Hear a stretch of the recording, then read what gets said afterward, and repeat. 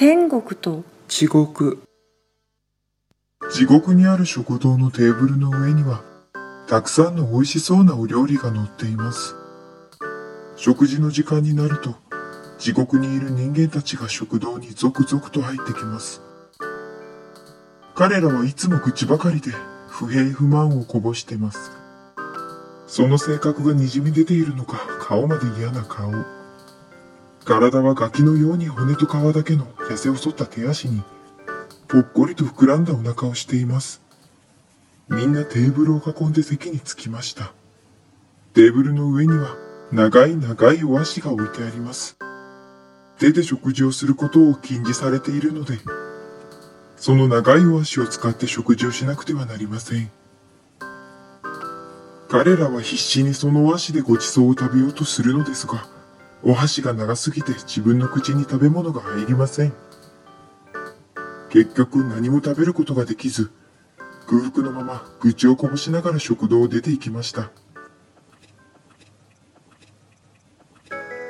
一方、天国の食堂はというと、テーブルには地獄の食堂と同様に美味しそうなお料理が並んでいます。天国にいる人たちはいつもニコニコ幸せそうな顔をしてます。食事の時間が始まると、彼らはテーブルを挟んで座り、地獄に住む人たちと同じ長いお箸を使って食事を始めます。もちろん、天国でも手で食べることは許されてませんが、みんな楽しそうに食事をしています。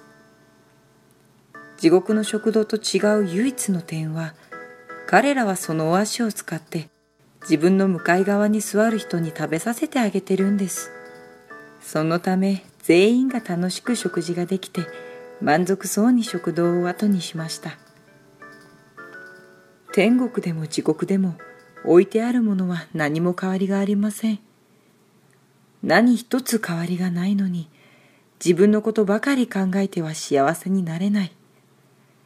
相手のことを考えられたならば自分も幸せになれる。この心ありがたが大切ですよね。